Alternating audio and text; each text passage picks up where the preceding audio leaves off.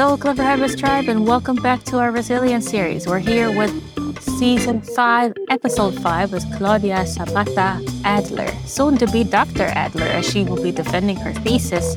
If you're listening to it after that, this is Dr. Adler to you. That's very kind. Thank you for the introduction, Gabby. Yeah, I'm very glad to have you back, especially since we had you in the first season. I couldn't see you, so now we're almost cara a cara, to say face to face. Cara a cara, that's very true. No, it's wonderful. It's wonderful to be back. Love what you do and the people that you have on as well, so it's great.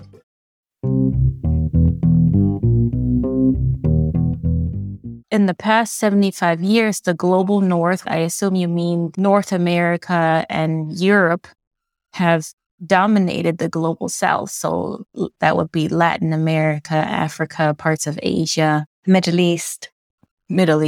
So how exactly has that happened? I know in general we might know, but not all of us are history buffs. So what examples would you bring to the fore? Well, I'd probably say it all started in 1492. From there onwards, we have European powers that physically conquered the rest of the world, and that sort of imposition of an accumulation wealth monopoly. So that really happened by looting and destroying native societies. Our modern day colonialism is, for me, what we understand as development and educational programs and empowerment programs, which are enforced on mainly marginalized communities, women and girls. And this sort of comes from the idea that these women and these girls need empowerment, and they need empowerment through accessing these services and these development programs. I think that's problematic.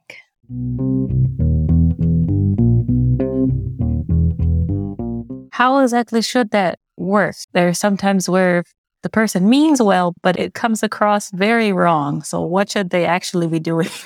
Good intentions are one thing, but I don't think when it comes to dealing with people, good intentions are what we should be looking at. We really need to be looking at communities as equal partners. We come with this sort of idea that we're the professionals or that we're the experts, and we know.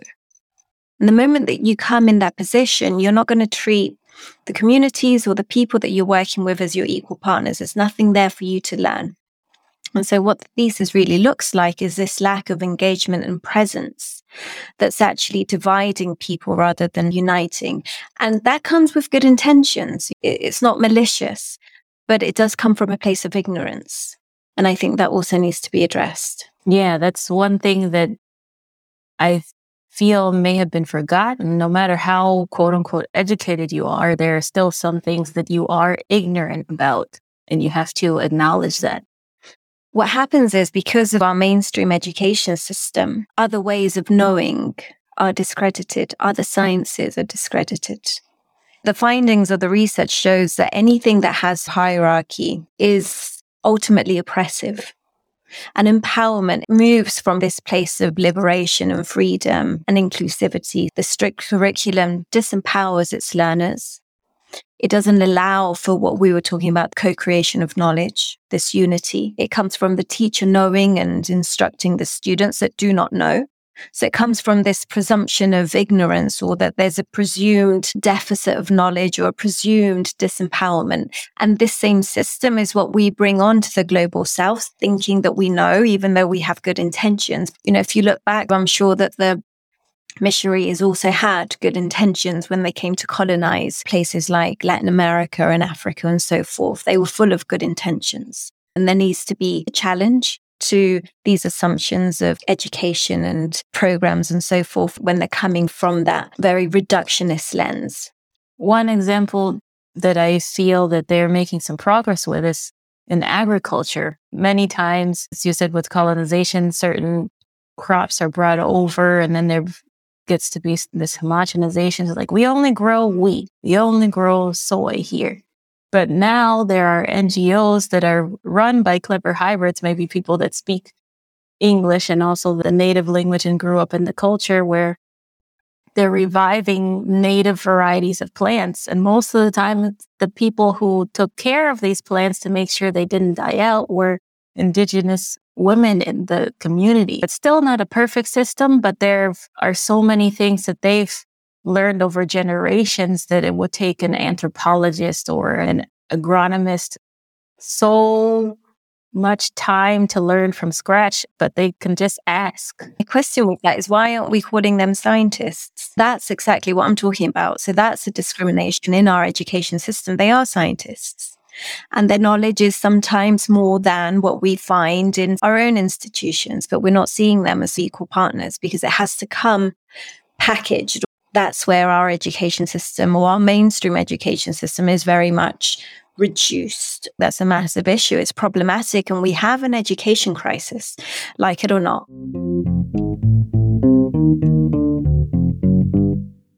What are the reforms you suggest if we have these modern, quote unquote, techniques and also this ancient wisdom? How can we combine the two to create a holistic approach? That's a fascinating question.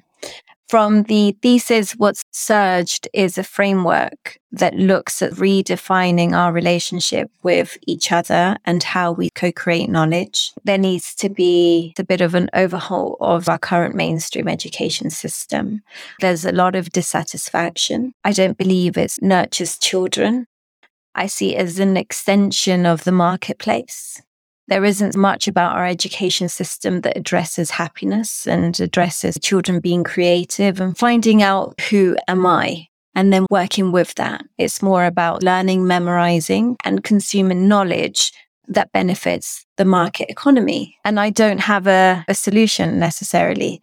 What we've been able to devise is a framework where we work on certain principles based on humility, based on presence, on creativity, on co-learning. And fundamentally, the whole idea is that the learner is able to then co-create their own knowledge and then almost spin off and not be dependent upon a system to continue being instructed. That's the whole idea of it, is based on this empowerment framework of our mainstream education or our health system and so forth. It's all about dependency. How can you consume more education? How can you consume more health services?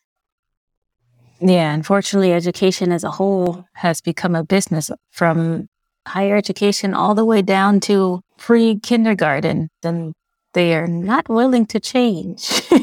That's the issue. This process has been fundamental to me because ultimately, I think change happens internally and it happens in your own environment.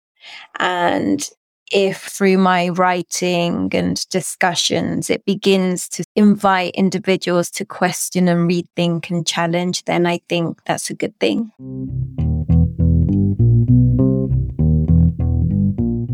Backwards to this concept of global north and global south, you were born in the global south, but then moved to the global north. So how has that shaped you as a person? Fundamentally, it's not that the global north is bad and the global south is good. This year, I think, has been quite fundamental for me, particularly where I sat down and I wrote and I look at my life, the context of my mother and my grandmother. Within that social, political, cultural aspect, what's really surged from that process was identifying our commonalities as women, understanding that sort of my empowerment comes from theirs and theirs from me. I think that was a really important process to go through, having that space and reflection to understand that, regardless of where I grew up and where I was born. The women before me are the ones that have shaped my life, my values, my norms. Recognizing them, not as different to me because I speak a different language or I speak it better, or it is essentially one story. All links in the same chain. Yeah, exactly. With your children, now they're the next link in the chain. How do you see their experience being different from yours? You can't really compare it necessarily. I come from that refugee background, not having much of a network or a community, it being very much that struggle that so many others have faced as first-generation immigrants. Particularly us, we were illegal as well. And so that adds on a whole bunch of other challenges and fears of deportation and insecurity and work exploitation and everything else that you want to throw in there. We probably experience some of that. And so the boys, they don't have that, but that doesn't mean that I can't speak with them and share with them our stories and our narratives, where it's important for them to connect and understand that place of where we came from. My children have many mothers, so I'm not their only mama. It's my mum, it's my grandma, it's my aunties. They're also the boys' mothers, and they have that same right to discipline and talk and play with them as they are theirs as well. Yeah, it's nice to have a united extended family. That was one of the things that I wish I had more time with my grandparents. Most of them died by the time I was in my early 20s. So it's nice that they still have the opportunity. Like having written the story of my grandmother, I think that's been really lovely to have that on paper and hopefully have them engage with her story when they're older.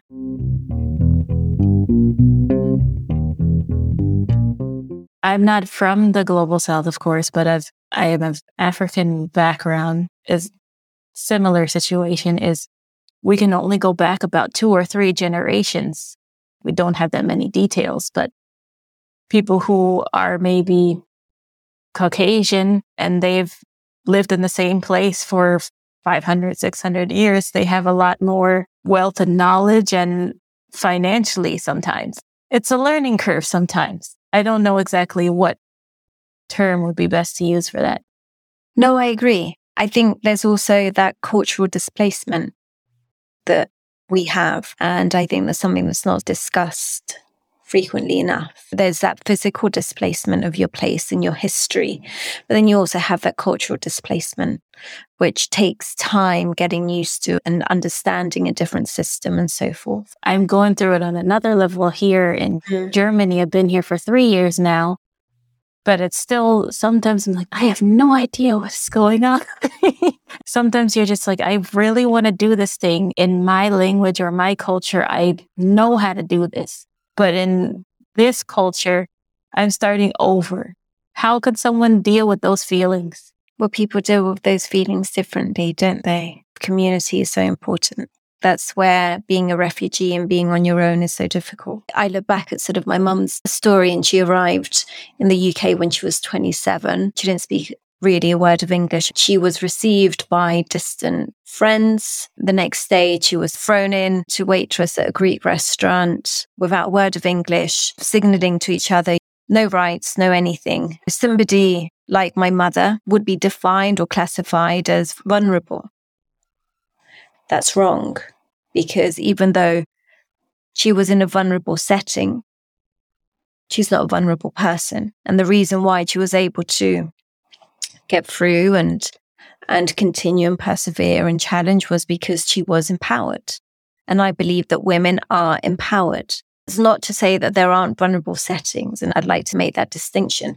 But the issue is actually identifying people as vulnerable rather than understanding that they are already empowered. And then there's this realization of that empowerment. And that comes from you learning through your challenges and through uncertainty. Life is uncertain and life is dangerous. And it's through that learning curve that then you understand who you are, your capabilities and so forth. And from there emerges this sense of being or becoming. And what we can't control is our external. What we can control is our internal, and how we then deal and process those external challenges. And that's something that's missing within our education system. Our education system is all externally based. It's about understanding knowledge and accumulating knowledge from that external perspective. When we talk about education, I don't think it's necessarily synonymous to learning.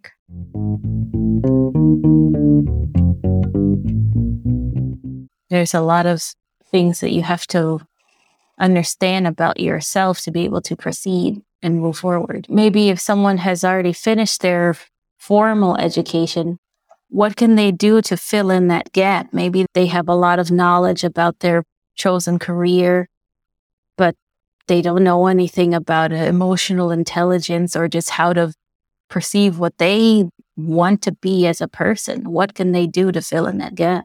I think that's quite common. I think that's also some of the issues that we see with societies, where we have people that have a lot externally, money, warm homes, food, and so forth. But there are mental health issues. There's depression, there's anxiety, there's stress, there's unhappiness. And I think that comes from a sense of endless pursuit for that external. Yeah, I'd like to share with you a quick story. I've told it in my thesis, and it's from the 15th century, from Asia. And this spiritual leader, who's also a weaver and a poet, he talks about the musk deer. And so there's this musk deer in the Himalaya region. When it comes to mating season, he has a pouch right here, and it exudes this wonderful aroma. And so the musk deer goes around the forest, endlessly trying to find where this smell is coming from.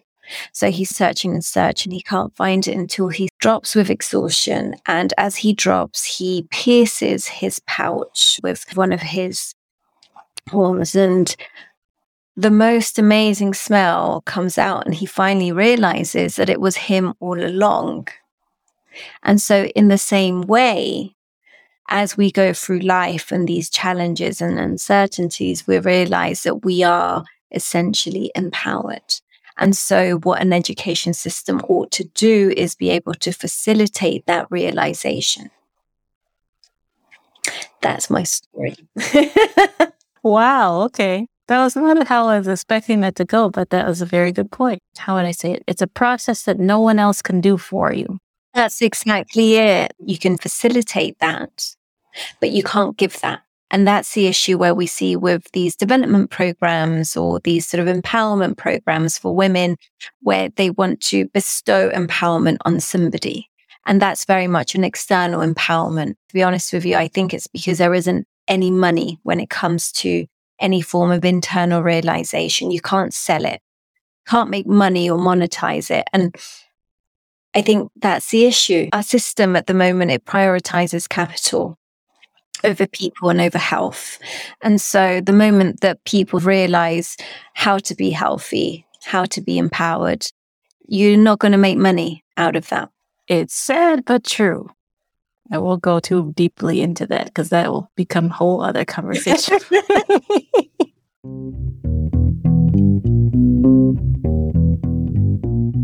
Colonialism, as in ships and slaves, is over, but we're in neocolonialism now in some respects. So what is the difference? How would you describe it? I think you've said it yourself. It's through policies, and it's through programs, and it's through a humanitarian system that disables communities. It's with bestowing an education system that has no relevance to that community or country or context. So those neocolonial projects that continue by people with very good intentions, but there's arrogance and ignorance in that approach. The moment that you think you need to save somebody, that's where you need to reevaluate where you're coming from. To me, when I think colony, I think automatically dependency. We need to get away from that mindset as people of color in societies that are not in the global south. We need to get away from that mindset of dependency. I cannot do this myself. I need help from another source to be able to achieve this, which is, it's not saying you should never ask for help, but no, it's different. They're two very different positions. I don't believe in that individualistic, self-made person. Any sort of accomplishments that we have is because of the whole community of people that are with us. That idea of individuality is what's gotten us into so much trouble, particularly with the climate crisis. The moment that we see ourselves separate from nature, we see ourselves separate from others, that's where those issues and that struggle comes from. And you can trace that back to our current market economy, where it's all about individual gain and accumulation. Our view of seeing nature as a resource rather than us being nature.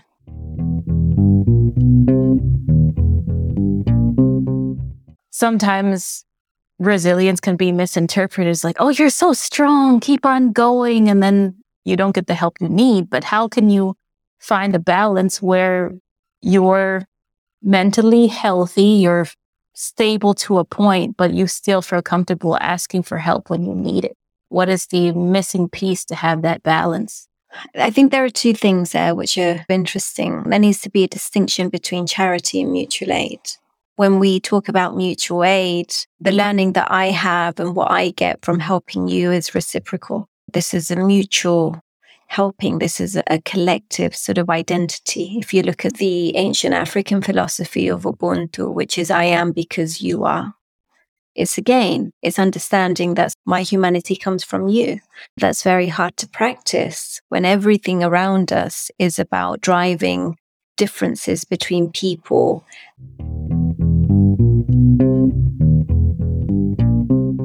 But definitely this is someone to watch. We will definitely be seeing more of you because unfortunately a lot of academics, they are very, very smart, but they are also not that good at explaining things. So you have both sides. So we will definitely be seeing more of you. Absolutely. Whenever you want, it's been an absolute pleasure. I know I haven't met your boys, but they are very fortunate to have a mom like you.